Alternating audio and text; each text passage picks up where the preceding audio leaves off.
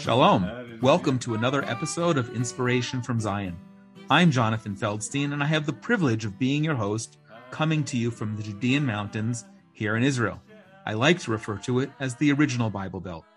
Inspiration from Zion is a program of the Genesis 123 Foundation, whose mission is to build bridges between Jews and Christians with Israel in ways that are new, unique, and meaningful. I pray that you will find this all of those. Through this program, we are excited to be connecting you to people and stories in and about Israel to give you a window to look through about aspects of life here that you might not otherwise know about. We want this to be interactive, so please be in touch with us at inspirationfromzion@gmail.com and send along any questions and any comments about any topic anytime. Or please be in touch with us at genesis123.co. Also, please feel free to share this with people who you know who will find it of interest. A new friend and fantastic human being, Pastor Chris Edmonds. Pastor Chris is the senior pastor of the Piney Grove Baptist Church in Tennessee. He's a Christian leader in his own right, but today we're here to talk with him specifically in the capacity of his being the son of World War II hero, Master Sergeant Roddy Edmonds, whose fearless bravery saved the lives of more than 200 Jewish American soldiers in a Nazi prisoner of war camp.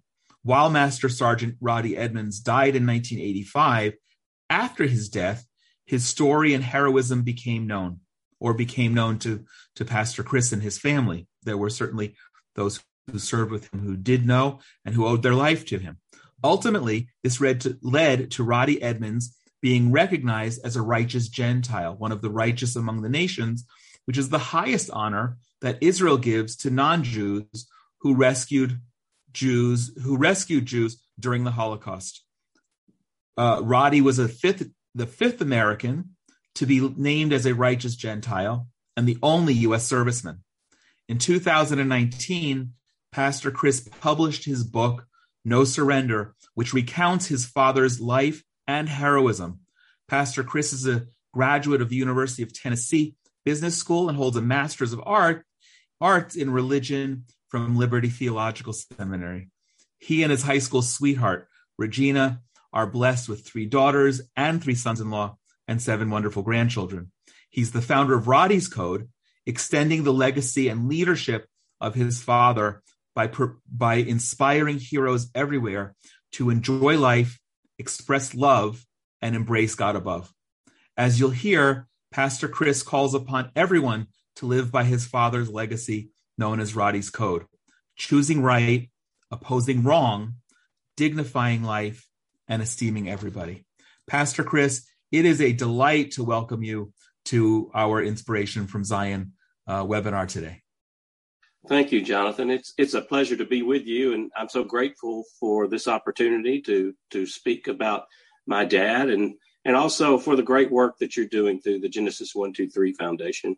Thank you. There's nothing better than for brothers and sisters to come together in unity, and so I'm grateful for what you're doing to build bridges between the Jewish world and the Christian world. Well, and as they say, I studied in college at Emory in Atlanta, and I learned a few Southern phrases, and one of the ones that always sticks with me is "back at you." So I appreciate what you do, and really, it's true. We'll talk about that, but also what you represent so much. Before we get into the conversation, I will be remiss if I don't acknowledge my neighbor Dov Kesselman. When we connected, we scheduled this conversation last month, it was critical that I get a copy of your book. Now, Amazon would have sent it here, but it was going to take too long. Wouldn't have given me time to process and read and make notes and really enjoy it. So first of all, I have, and I want to encourage everyone to look up after they're listening to this or watching, to go and look for No Surrender online. But Dove, in an era where people have been commuting back and forth to America from Israel less, and those precious pounds in the airline cargo that they're very strict about, Dove stepped up and understood this is kind of an important topic conversation. And he sacrificed a pound of his 50-pound suitcase to bring me your book. So I'm really grateful for that. Now, speaking about the book, Pastor Chris, it's a tremendously realistic account of your father's experiences, as if you were there. I mean, it really felt like that. I could visualize a lot of what you were writing about. What was the hardest part of researching and writing the book? Well, I want to thank you so much for your kind compliment regarding a very realistic account, because that's what we wanted to accomplish. We wanted a factual account that would enhance and even add to the history of World War II and particularly the Holocaust. But we also wanted to write a fast-paced page-turner that placed you right in the footsteps of my father and his brave soldiers. And so to hear you say that, I'm grateful. That's what we were trying to do. And the research and writing was more of a labor of love, to be honest with you, than I think it being hard. Of course, I've never written a book. So, it was news to me. I've written hundreds and hundreds of sermons, but, those are supposed to be short and sweet. Sometimes they're not short, sometimes they're not sweet. But writing an entire book is a totally almost insurmountable task. But it was more time consuming than hard, because the research was really just the result of my passion to find out what happened to my father. Never really intended to write a book. Even on this, when I began this journey, I just wanted to find out what happened to Dad. But even though I'm sort of a backwoods hillbilly, I did do some things right along the way. I recorded my notes along the way, and I recorded people and conversations and interviews. Got permission to do that when I was interviewing folks, and so I had all along the way, I had hundreds and hundreds of files and documents and notations. And Dad's World War II journals. He had two World War II journals that he kept while he was in the service. And those were helpful, but those were more cryptic than specific. So it kind of gave me, as I learned the story, I could go back to his journal, and it developed the outline, I guess, and gave me clues to what was happening. There were some things that you wrote that you could see after the fact. There was a particular post, and I don't remember what it was that your father wrote. It was just one or two words, but you realize then, after you've now figured out what the context is, what your father was thinking. Oh, absolutely. Like he wrote, Jewish friends moved out. It was a little dash, and Jewish friends moved out. Well, I know what that means now. And then he also wrote a little dash and said dogs. That's all it said, was dogs. And there's actually two instances where that applies in the full story, and both are not good. And then he also had a little dash, and he had before the commander. And that is in the book. That's one of the pivotal points of the book, and his story is when he's standing before the Nazi commander. Right, we're going to get to that. Yeah. So it really, his notes came alive with every new piece of information almost. And my trips to the National Archives, right? The Library of Congress, all those kinds of things. Ordered documents from the Army, but one of the most helpful, not only the 106th Infantry website, Division Association, they have a website. That's the division Dad was in, the 106th Infantry Division. And so they have story after story of the encounter of the Battle of the Bulge from their own individual soldiers. And now I'm the chaplain of that group, which is really a great honor and privilege. Wow. But really meeting the men, I think God just gave me providential breadcrumbs all along the way to guide me to these men who told me their personal accounts of World War II and their personal experience in the context of that POW camp. And they were with Dad, and they knew Dad, and they were there. They witnessed the things that are in the book, and so much more. So when I would hear their story, it was just like a piece would fall in over here, a piece would fall in over here, and then a piece here in the middle, and then it just became this broad. It is so understanding that about that how the story or you realizing the story came to pass, and then reading it in the book, I kind of felt like it was someone taking all the red cards and all the black cards in a deck of cards and then shuffling them together, and it all of a sudden just fit. And you were able to put that together. And maybe we'll speak about some of those specific experiences in individuals. But again, I don't want to give, there's so many of them, and it's really beautiful how you were able to interweave that. But I have a kind of a weird question. When I was in college, I was very involved in helping Jews get out of the Soviet Union. I visited the Soviet Union twice. Maybe one day that'll be a book of mine, although I understand the concept of it being very complicated and time consuming to write a book, because I've thought about it and haven't really connected yet.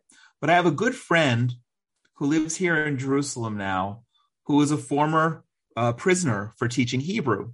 And when I visited him in 1987, he had a 1-year-old baby, and we've reconnected recently. And he was telling me that his other children, well, in fact, all of his children, because his baby was only a year old when we met and he left the Soviet Union afterward, all of his children look at him now as an older man, and the fact that he was imprisoned and beaten and suffered the way he did make his children somehow retroactively protective of him. Now, of course, he's alive and his children are alive. But when you were researching anything about the book, was there anything that was overwhelming that you just wanted to reach out and give your father a hug, or you felt the need to retroactively somehow comfort him from what he went through? Oh, yeah. I mean, all along the way, all we basically knew was the high points of the story, basically, that he served in World War II, he was captured, he was a POW for a period of time, he came home safe. That's basically all we knew. And though I'm a history guy, I like history, and I'd read World War II accounts, even World War I and all those, because I just enjoy that. I don't think I really connected that to the reality of my father until I started digging into his story. And then it became personal. His horror and anguish that he felt in World War II became mine. And I felt so ashamed that I had not been more understanding of that growing up, Wow. And then I also felt ashamed that I didn't ask him about it more and say, what happened. And, whenever I did do that, the times that I did, he would say, I don't want to talk about it. Well, that should have been a big red flag for me, But you didn't know he was in war. I mean, it could have just been PTSD. You had no reason to know that he suffered, or not just suffered, but went through what he did and was as heroic as he was. Yeah. And he, hindsight's always 20/20 looking back. And now that I know the story, I can look back and see, some of the anxiety, things that brought him anxiety, and some of the, maybe some of the habits he had that really were a direct result of World War II, his incarceration as a POW. So let's talk about that. Let's jump in. December 16th is the anniversary of the Battle of the Bulge, 1944. That's where your father, he wasn't a new soldier, but he was a new infantryman in Europe. And it was a very fierce battle. And again, that's one of the things that I took out of of the book, you hear about the Battle of the Bulge, but Yeah. yours was the finest depiction of that I ever had the opportunity to read. And Oh, wow. and then your father, all of the book and all of his stories about the relationships, the challenges, and then of course being imprisoned.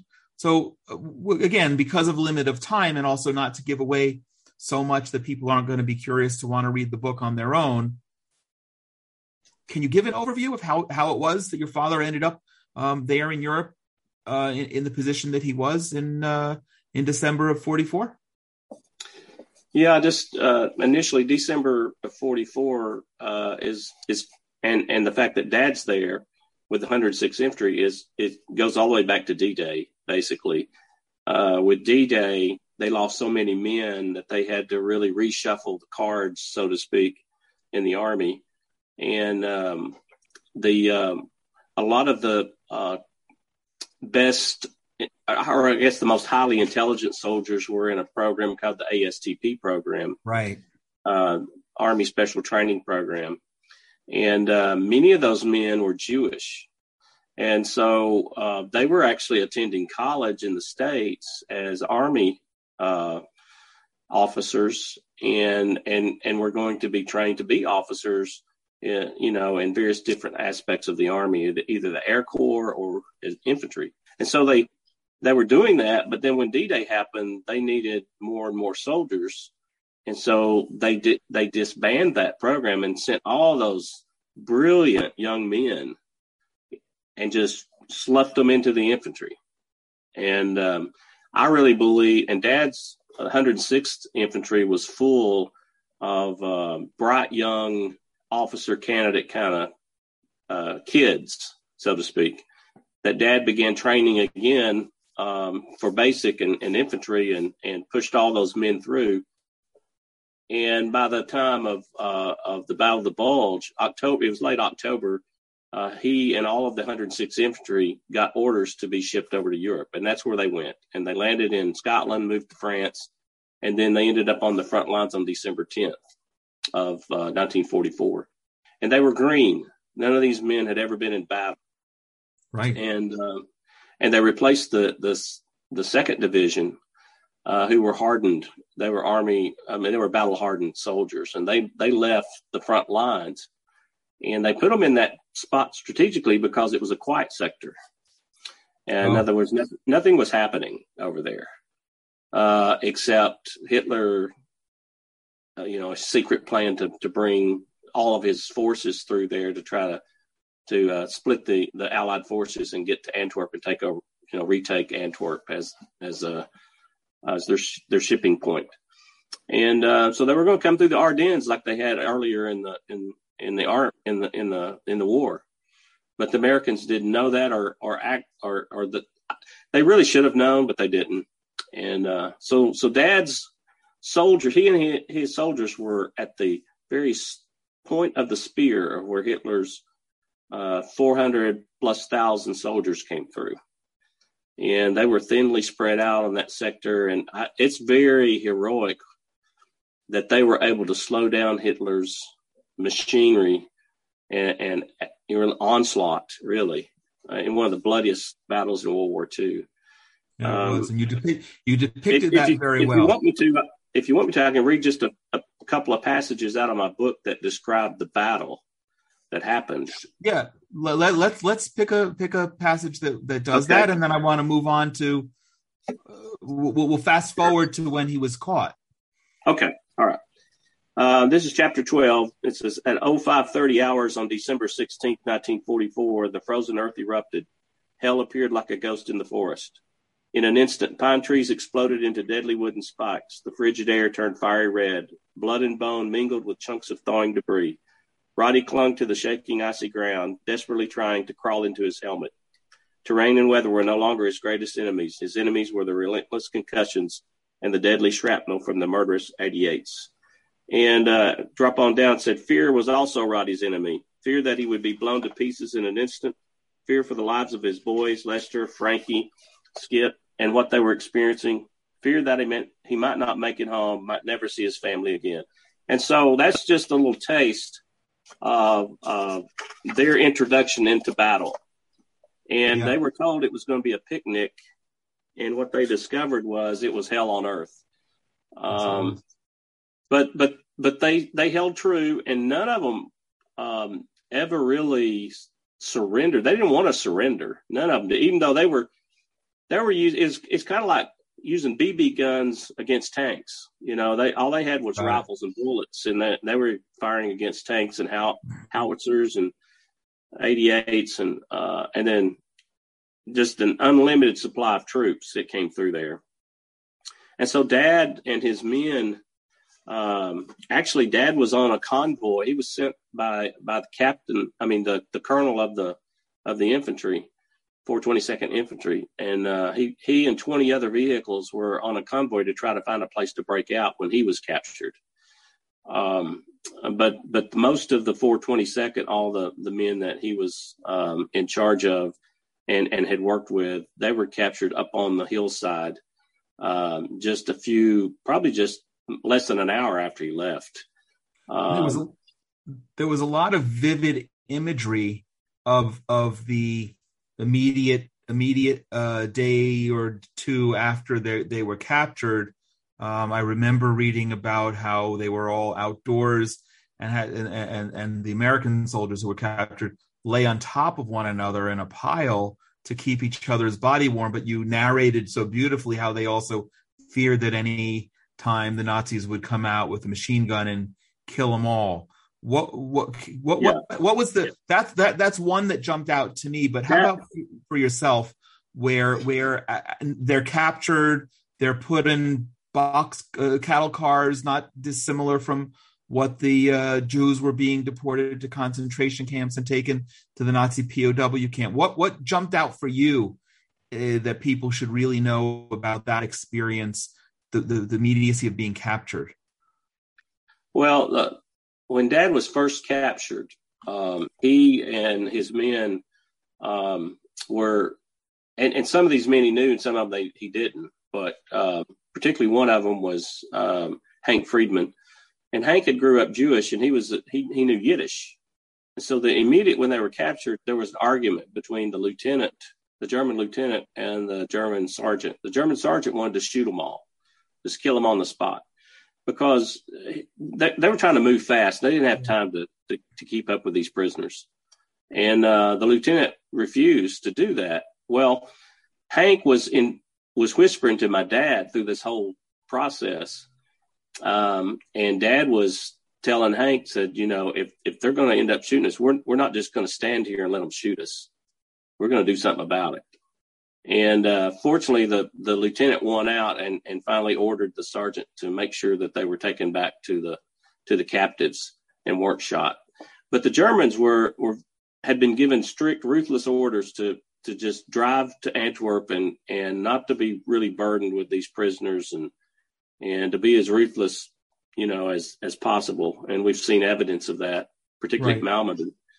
But they were marched for several days in deep snow and ice, no food, no water. And literally what Skip Fried told me was no hope. He said, if you didn't march, you didn't last. And shots would ring out in the back of the line if you didn't keep up. And so he said, we literally tried. There were some of the men were in pretty rough shape. And he said, we helped one another along the way. But and they slept out on the snow. That first night they were in Blayoff, and they were in the churchyard. I've been to that church. There's still bullet holes in the pews and on the sides of the walls. Wow. From the war. And they were surrounded by armed guards that had machine guns trained on them and dogs. And they literally had to sleep on top of each other in piles in order to survive. One of the POWs told me he's a very funny guy. He's passed on now. Sadly, his memory is a blessing, but he said, my claim to fame is, he says, I slept with your father. I said, what? He goes, well, not in that way. He said, we slept on top of each other along with some other men that first night. And, he said, but your father he said he was a crackerjack of a guy. He said he would have done anything in the world for his men. And he said, we loved him very much. And so that was their first experience. And the next morning they marched past all of the dead corpse of them. They saw their American buddies sticking up out of the snow. Right. You said that. And I can't imagine, just the horror of what they saw, what they smelled, what, even the thirst. I'd say that the thirst, he'd get thirsty maybe years later and think about he'd taken back to that time. And that not a Christmas went by that he didn't sit and just think about his experiences. Christmas. It was Christmas. Yeah, it was Christmas time. Yeah. As a matter of fact, they were bombed, locked in those boxcars by the British Army, right? And the Germans left them for dead. And he wrote in his diary, said, of all the horrible things he experienced, the worst was the bombing, because it felt like every bomb they could hear the bombs falling from the sky. It whistled. Yeah. And it felt like every bomb was heading towards their boxcar. And they were stuck. They couldn't even run for cover. No, they knew how to protect themselves in a bombing out in the battlefield, but not in a boxcar. So no.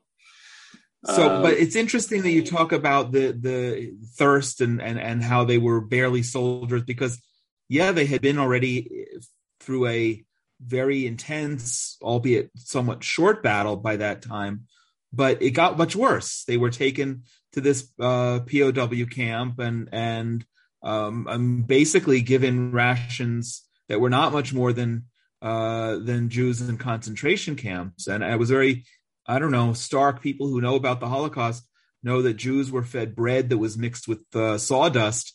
And that was part of the staple of your father's diet as well. So everything about your father is a story of heroism and bravery and his faith and willpower. And that's multiplied by many times in the stories that you're also sharing of the soldiers with which he served.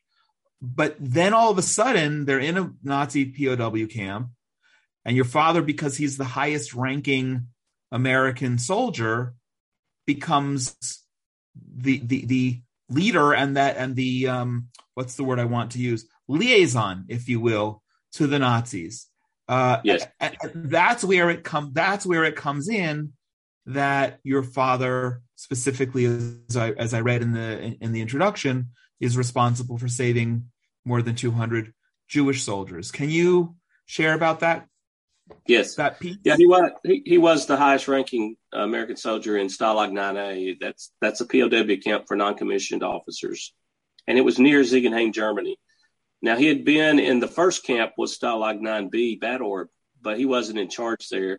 But they had segregated the Jewish men, and he'd seen his Jewish buddies moved out into what Lester, one of the POWs, Lester Tannenbaum, described as a prison within the prison. So in the second camp, he's now in charge, and it was late.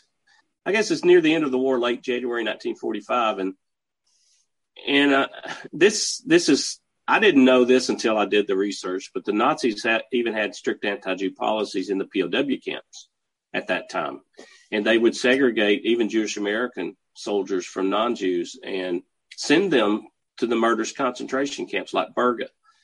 As a matter of fact, Lester told me the Army told all Jewish soldiers that if they were ever captured to destroy their dog tag. Yeah. Right. And never mention their Jewish identity, because, their dog tags identified them as Hebrew. And so 2 days into this is actually the second night they're in the camp, this second camp. And it's the evening of January 26th. It's late that evening. The Germans sent orders to Dad that only the Jewish Americans were to fall out the next morning's roll call. And they wanted just the Jews, no one else. And the orders were just the same that they had received in the previous camp. All who disobeyed would be shot. So if you were Jewish and you didn't come and you were caught, you'd be shot. If you were not Jewish and you came anyway, you would be shot. So it was true of everybody. And so Lester told me, he said, without hesitation, your father turned to all of us men and said, we're not doing that. Tomorrow morning, we all fall out.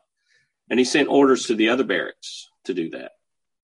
And so he had to lay there all night long and think about his decision of what he'd said, and then like figure out what he was going to do or say, or how he was going to handle it the next morning. I can't imagine what was going through his mind at that night. And particularly in light of the fact that, leaders at Yad Vashem told me, said what he did went way beyond the call of duty, because he had already served and fought in the war. He'd already done his duty. He didn't, he could have just let things play out. He didn't have to take this stand. And said most people weren't, during the times of the Holocaust, they were letting the Nazis do whatever they wanted to. But said he was very brave. He knew what he was doing. He knew he was getting ready to cause trouble. So it was bitterly cold that morning, January 27th, 1945. And as the Nazi commander approached, he couldn't believe his eyes. All of the Americans, nearly 1,300 soldiers, were standing together, lined up in sharp formation. I love that picture. That is a picture of righteousness. That's a picture of humanity, serving one another. It's a picture of unity. It's a picture of love. It's a picture of America. It should be a picture of all humanity. But I want to interject. I want you to continue telling that, but I have to interject. I don't think you and I spoke about it, but I did with somebody. At any point from when your father gave the order that everyone's falling out in the morning, the night before, until that point, any one of 1,300 soldiers could have said no. Any one of them facing what you, and you'll please describe what your father, the challenge before him that morning, any one of them could have turned and said, no, I'm not risking my life for the Jews or for anything. I'm going to point out whatever the Nazis are asking for, and nobody did. Now that's remarkable. If you look at the biblical account of Abraham negotiating with God over saving Sodom and Gomorrah, right? And trying to find at least 10 righteous people. Here you've got 1,300. It has to be, at least in part, 1,300 people. I don't mean to be a cynic, but if I were to line 1,300 people up, not everyone, random people, not everyone's righteous. It has to be that a large part of what happened that day was your father's leadership and inspiration. Well, Lester did say what Dad chose to do and what he did made everyone brave. That's for sure. But yeah, any one of those soldiers could have said, I'm staying in the barracks. And even the Jewish soldiers could have said that. They didn't have to go out there either, but they all went. And here's kind of some more of the story. Some of those men were in such bad shape, they had to be helped out there. Okay. Right. So, it wasn't as easy as just saying, okay, I'm in charge of you. I'm your officer in charge. Let's go. Now that speaks well to the discipline, and the order of the Army at the time too. A lot of these men didn't know Dad. They didn't even know who he was. Oh, wow. Okay. They weren't his men. He had not trained them.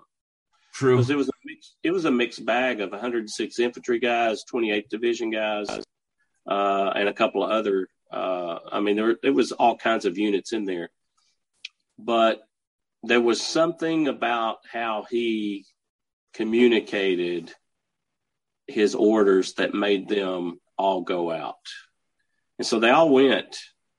And enraged, the German major. He wasn't the commandant. Some of the stories I read in the newspapers and online have it wrong. They have it as the commandant of the camp. He wasn't the commandant. He had driven in and given those special orders. He was the eyes and ears of Hitler. He was in charge of all POW camps. His name was Major Ziegman.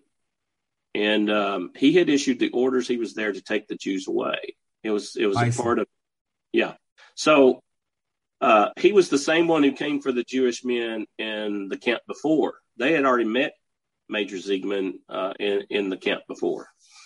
So there's no doubt that if your father had not given the order for everyone else, and if you're and as they mentioned to you at Yad Vashem, if he had stayed in, if other people went in, and if all or most of the Jewish soldiers fell out that morning, that they would have just been taken away.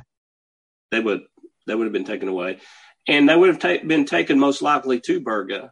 Right. And most of the Jewish men died there. And Lester, who's a dear friend of mine, who's the first person to tell the story to me, said that he's so grateful to Dad. Said he saved my life from annihilation at Berga, and so I'm grateful. See, Dad, what I always shared every time I speak about Dad's story, as I always shared, Dad wasn't the only hero in that yard. There were 1,291 other heroes there. Correct. And they were all righteous. For that moment in their life, for that time, for that Correct. instant, Wow. They were all righteous. And so you really have more than 200 righteous Jewish men in there, and also 200, because they were standing for each other. But they were out there. Yes. And yes. As a matter of fact, Lester was on Dad's left, and Paul Stern was on Dad's right. And both of them are Jewish kids from New York City. So the major was very I won't share all the details, but the major got so enraged, he pulled his pistol, he stuck it in my father's forehead, and he gave him the ultimatum. He said, "Sergeant, one last chance. You will order the Jews to step forward, or I will shoot you right now." And wait, can I read the excerpt? Well, you can read it. That would be fine. You're gonna give them the whole kit and caboodle right there. But there's so much more in this story than just this moment. There is so much more. This is just one of the heroic things that happened in the midst of this journey. Well, you wrote right here. On his immediate left, Roddy could see Lester, and on his right, Paul. Though they were both clearly terrified, like Roddy, they kept up stoic expressions. Major, we'll give you name, rank, and serial number, Roddy said. That's all. Only the Jews, Siegmund shouted. They cannot all be Jews. Roddy turned to stare at the major directly in the eyes. We are all Jews here, Roddy said. That's miraculous.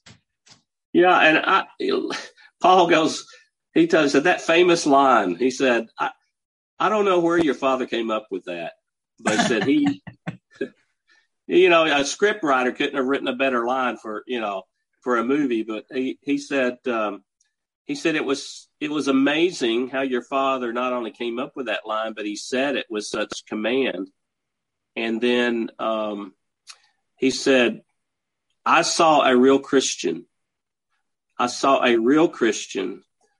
demonstrate a real faith, and his faith saved my life. That's extraordinary. Yeah. And so I've been asked several times, but particularly by a Jewish newspaper asked me a couple of years ago why I thought Dad did what he did. And I said, well, I've thought about that a lot. I said, Dad did it just because it was the right thing to do. He loved God, and he wanted to honor God, and for God, it was the right thing to do. And he loved his men, and he wanted to honor his men and his nation. So it was the right thing. It's just the right thing to do. What the Nazis were doing was evil. I said, and Dad was pretty black and white about right and wrong. There's a right and there's a wrong, and there's nothing in between. And so he did what was right. But I also say it was driven by his faith. Yes, of course. This is what I shared with him. I said, Dad saved Jewish men because he believed the Jewish man named Jesus saved him. Wow. And so he was giving back to his Lord and doing what was right for really the children of God.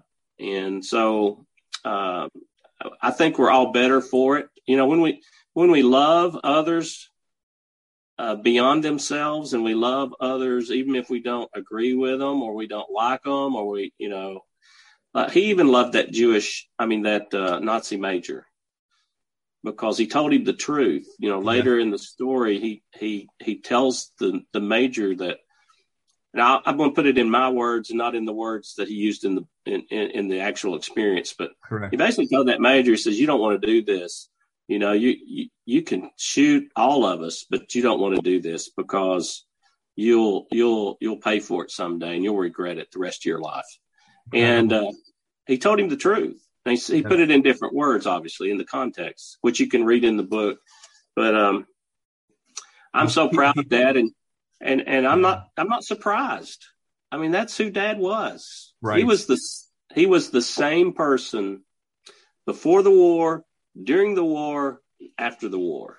Well, I want to come back to after the war in just a minute, but I wanted to ask you a question, which I don't think is in the book. You became friends, good friends, like family, with many of these soldiers and their families. And I think if I remember correctly, what did you count up to 1,200, 1,500 people who were the descendants of these 200 soldiers that he saved, approximately?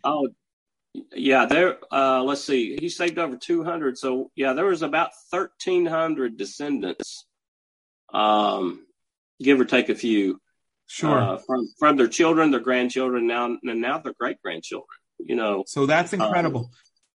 Now you've befriended many of them, and you're like family with many of them. Did your father, after the war, keep up with them? With any of them? Not that I know of. I know Lester says in his testimony, he says, you know, after Camp Lucky Strike, where they were taken, you know, once they were liberated, he said he never saw Dad again. Uh-huh. And of course he regrets that. But he said there wasn't a day went by that I didn't think about it. And, you know, I know Dad probably got a few letters along the way. My mom told me that before she passed on, that he had received some letters from fellow soldiers along the way, but they had thrown those away. I mean, I'd love to have those letters. Oh yeah, of course. But they are all gone. And I know one of the POWs I talked to who lived in upper New York, he had written Dad a couple of times, and Dad had written him back, he told me. And and he said that he had just thrown all of his letters away too. And you know, but you know, for the most part, these men came back and they were separated, although they were very close in that experience. They were separated, and their goal at that point was to try to forget and move on and make a life for themselves. Sure. And that's really what you find with most of the World War II veterans, is they don't talk about their experiences, and they love life because life is a gift to them after experiencing what they did in World War II. And every day's a fresh new adventure, and they kind of live from that point on. But in the case of your father, I wanted to ask you specifically why. I mean, maybe you're right. That's a generational thing. And obviously you knew your father. None of us listening and following this did. But is there a specific reason? You said previously that you would ask your father a question sometimes. He says, "I don't want to talk about it," and that should have been a red flag. Do you have any sense specifically why, other than moving on and having a family and his life, why your father didn't want to speak about these experiences? Oh, he put that in his journal, but he also would tell that to me. In his journal, he said, "I'm not going to write everything that happened because some things aren't too nice to talk about." Right. And then he would say that to me. He said, "I'd rather not talk about it because it's just not nice to talk about." Which is actually fascinating now that I think about it, because I remember reading that in the book. But when he's writing his journal, he's writing for himself, but it's almost like he's editing it for you. Yeah. For 5 decades later, because he didn't want you to hear what he went through. Yeah, and you know, I can't imagine. One, I'm proud of him that he kept at least a journal. You know, a lot of guys in there did try to keep journals. Most of them are just filled with food they wanted to eat when they got back home. You know, a list of food. But his did have some detail in it, you know, about dates and experiences listed kind of in chronological order. He had the names of 257 POWs and their addresses. It was their signature. He had them. Basically, he had all the men in his barracks sign his journal. Wow. where their names, and because that was one of the clues. Lester Tannenbaum was signed in Dad's journal in Lester's hand. And of course, Lester's name is Lester Tanner now. He changed it from Tannenbaum to Tanner. And that, of course, that threw me off at first. I didn't know who Lester Tannenbaum was, but then God connected me to Lester through really a sovereign experience. I mean, just to be honest with you, it was his sovereignty that opened that relationship up. So I'm just fascinated. I mean, I'd love for Dad to be sitting in front of both of us right now and us be able to ask him some questions. Well, that's where I wanted to go with my next question for you. If I had a time machine and I could give you an hour with your father again, what would you ask him about his experiences? Well, first of all, I'd say, Dad, why did you keep this a secret? You know, why did you not tell us that your actions saved not only the 200 plus Jewish men in the camp, but it saved ultimately, if you read the rest of the story, end of the story, he ends up, his leadership saves all the men in the POW camp. Correct. So we'll leave that as a cliffhanger. Yeah. There's really 13,000 people alive today that are a result of his actions. But, kiddingly, I'd say first I'd kick his rear end for not telling me. You know, I wouldn't, because he's my dad, and plus he could still take me even in his old age. He could still take me.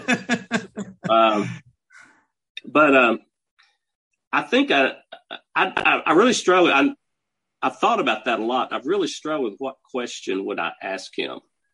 And I guess I would just have to say, Dad, now that we know the story, just could you tell me the story in your own words? Oh, beautiful. And I'm sure there's pieces I've missed. There's stuff that happened that we'll never know about. Right. But the beauty of his story is really the beauty of goodness and the beauty of love and the beauty of humanity and unity and the best of, in his story, you see the best of humanity and the worst of humanity, and praise God, the best of humanity wins out over the worst of humanity. Amen. Now, again, that's a great lead into another really interesting point.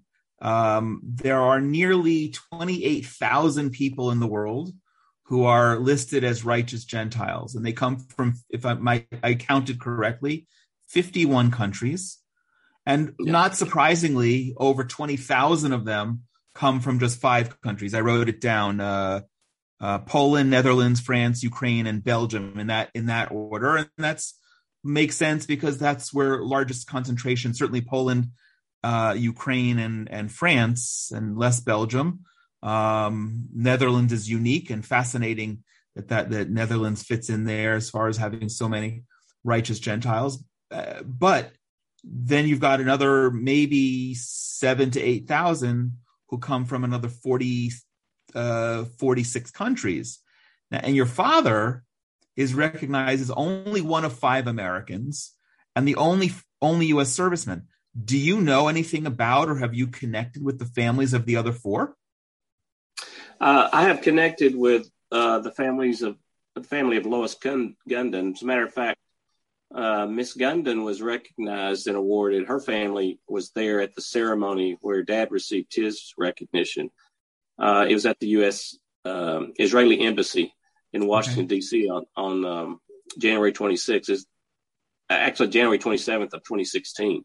Exactly 71 years to the day. And it was designed, behind the scenes, it was designed to warm relationships between the Israeli government and President Obama.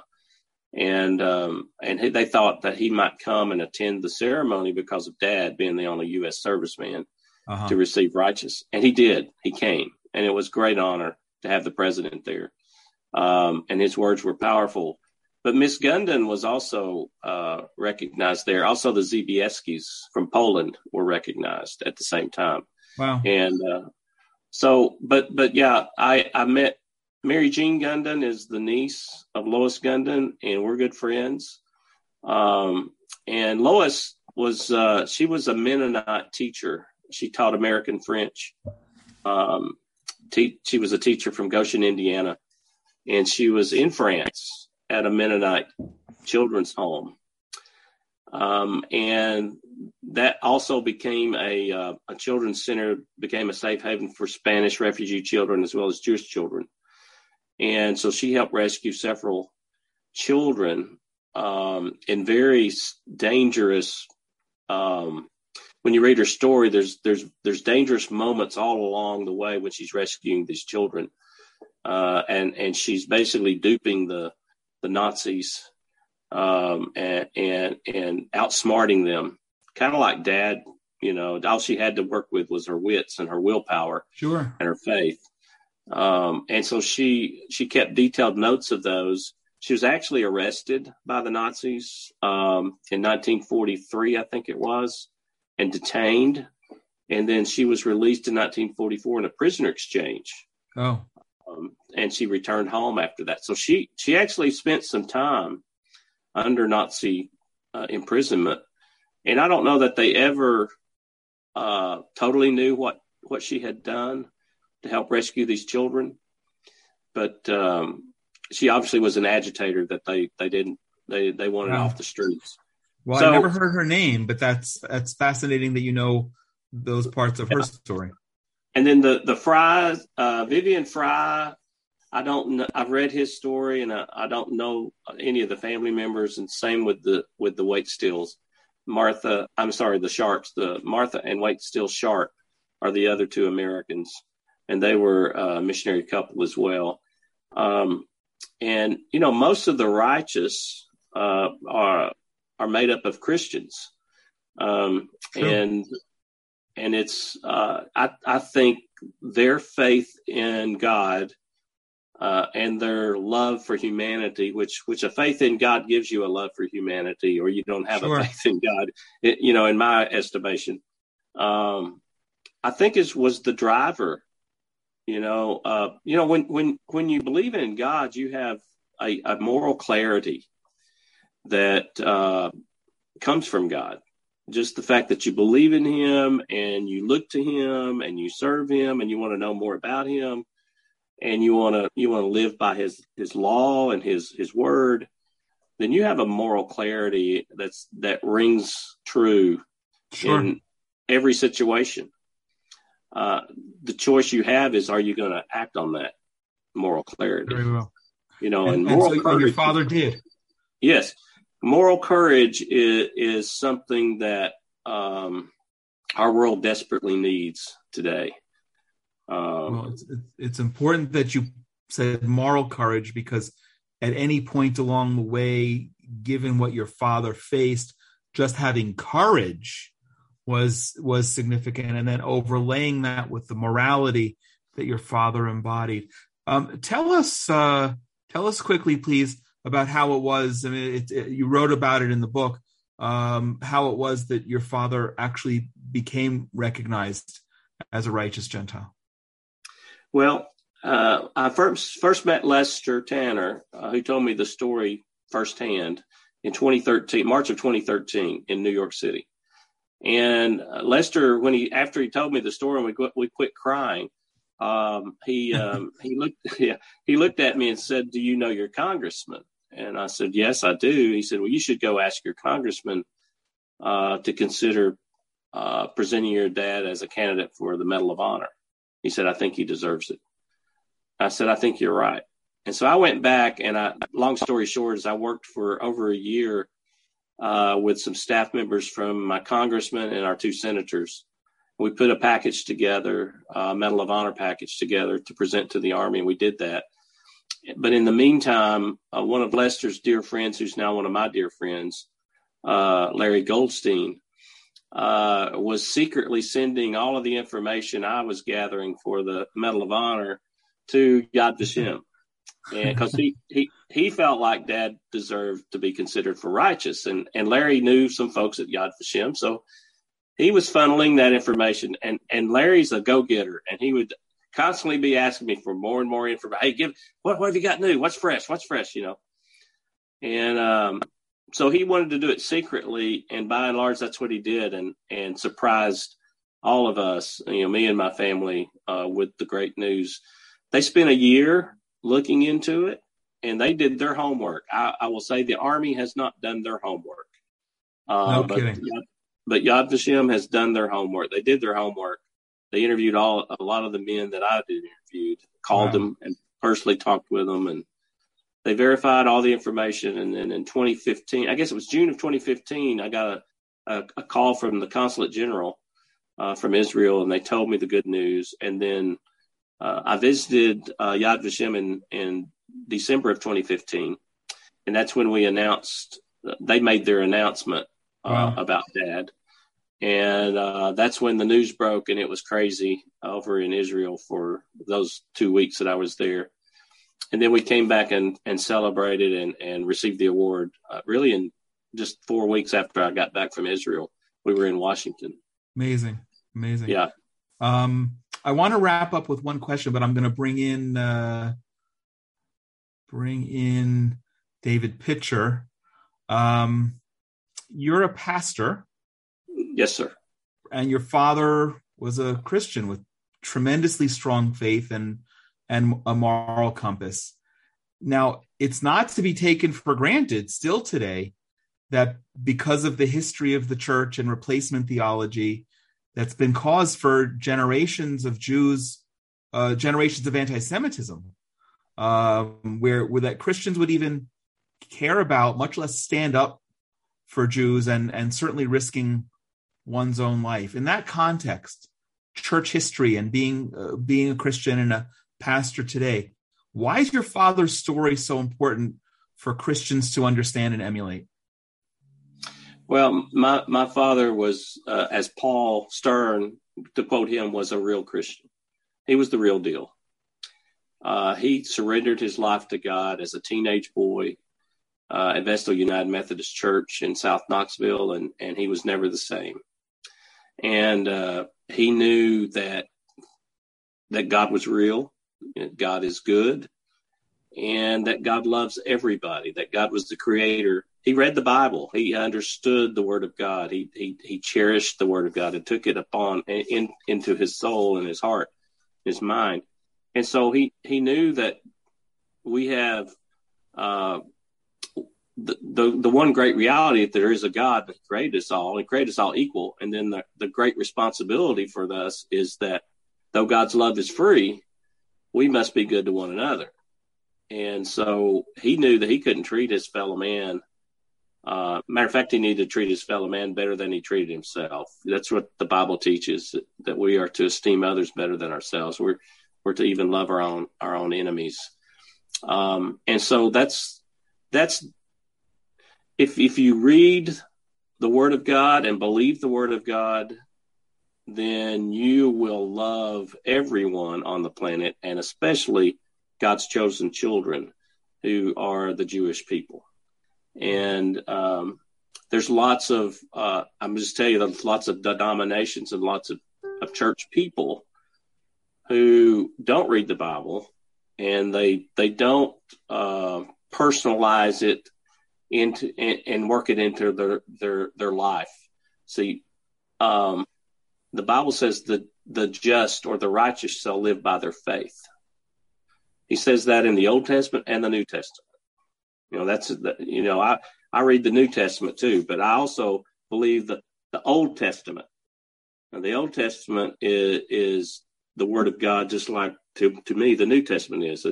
So the just, if you're going to be a just person, a righteous person, you got to live by your faith in God. And that's who Dad was, and he lived by his faith. So he treated everyone the same. He treated them just like, I just had a phone call with a friend I had not talked to since probably 30 years ago. We knew each other as high school kids, college kids, and he went off to the Air Force, and we haven't seen him in a long, long time, but his mom just passed away, and he wanted me to help with her services. He lives in Alabama. And so he called me to talk about his mom's passing. But he also said, Chris, I've been following you and your dad's story. He said, I just want to tell you something. He said, when I was a long-haired teenage boy who didn't know anything, he said, I joined, the church, West Haven, where you and your dad were at church, sat up in the choir, said I couldn't sing a tune in a bucket, but I sat up there beside your dad. He said he could really sing. He said, I just want to tell you that he encouraged me. He loved me. He cared for me. He looked beyond my ragged teenage ways, and he saw something in me that I didn't even see in myself, and said he could have judged me on the spot, but he never judged me. He loved me. He said, your dad was a great man. And I said, well, that's who he was. He was common as dirt, but he was as loving as the day is long. And he believed in everybody, that you could find some good in everybody. And that's just who he was. What a great legacy. I want to tell you as a Christian. Yes. Now I'm an evangelical Christian, okay? But I'm a Bible believing Christian above everything. I'm a God believing, Bible believing Christian. I love everybody, and I love especially the Jewish people, God's chosen children. I would not have a faith were it not for you, and were it not for the Jewish people. Which is something, by the way, a lot of Jews listening don't really understand, but we'll get into in a deeper conversation another time. Yeah, but I love y'all, as we say back here at home, and I would fight for you just like I would because for anybody, but especially for you because you're my family. You're my spiritual family. I love to worship with you. I love to serve with you. I love to hang out with you. I love your food. I'm a Baptist. I love food. And I love your interpretation of scriptures because you guys have a much deeper and richer understanding of scripture than I do, and as most Christians do. And so when I get to worship, I worshiped with a Knoxville congregation this past Shabbat, and it was a wonderful time, and it's always Amazing. A joy to do that. Amazing. Well, we're grateful for you and for you emulating your father in his faith and that same moral compass, and for sharing his story. What a great legacy! But all of the things that I gleaned from the book about him and all of the wonderful legacies, I think maybe you just summed up so super well, because if it had not been for him being, what did you say, a real Christian, that not that he wouldn't have been a good man, but that was the glue that held it all together. I want to just encourage everyone, find the book, No Surrender. Right here. Tremendous. You can hop yourself over to Tennessee and grab the copy that Pastor Chris has. We also have a young readers edition. It's 9 to 14-year-old. Awesome. Very important story, and especially for Americans, and it's important for everybody. And I'm blessed that we've had the opportunity to share it. Pastor Chris, I'm grateful for you joining us and sharing your story today. Thank you. We are grateful that this podcast is sponsored by our friends at the Willow Run Greenhouse in Culpeper, Virginia. If you're in the area and need something that a greenhouse will carry, please pop in and get it from them. Or if you're in the area but don't need anything from a greenhouse, at least go in and say hi, give them a hug, and thank them for helping make this program possible. Also, special thanks to the Coyne family as well for their meaningful sponsorship. Inspiration from Zion and all the Genesis 1-2-3 Foundation programs are made possible by donations, so please consider joining us to help continue the dialogue and to build bridges. If you'd like to sponsor a future episode in honor or memory of a loved one or a special occasion, please be in touch at inspirationfromzion@gmail.com. We love your comments as part of a dialogue and invite you to send any questions as well, especially questions you have about Judaism, for our Ask the Rabbi programs that we try to do every month. Please do share this with others who will find it of interest and continue to join us right here as we bring you more meaningful conversations about unique topics related to Israel that you won't hear anywhere else. Wherever you are in the world, I pray that you and your loved ones are all safe and healthy, and I send my blessings from right here in the Judean mountains to you and your family. Thank you, and God bless you.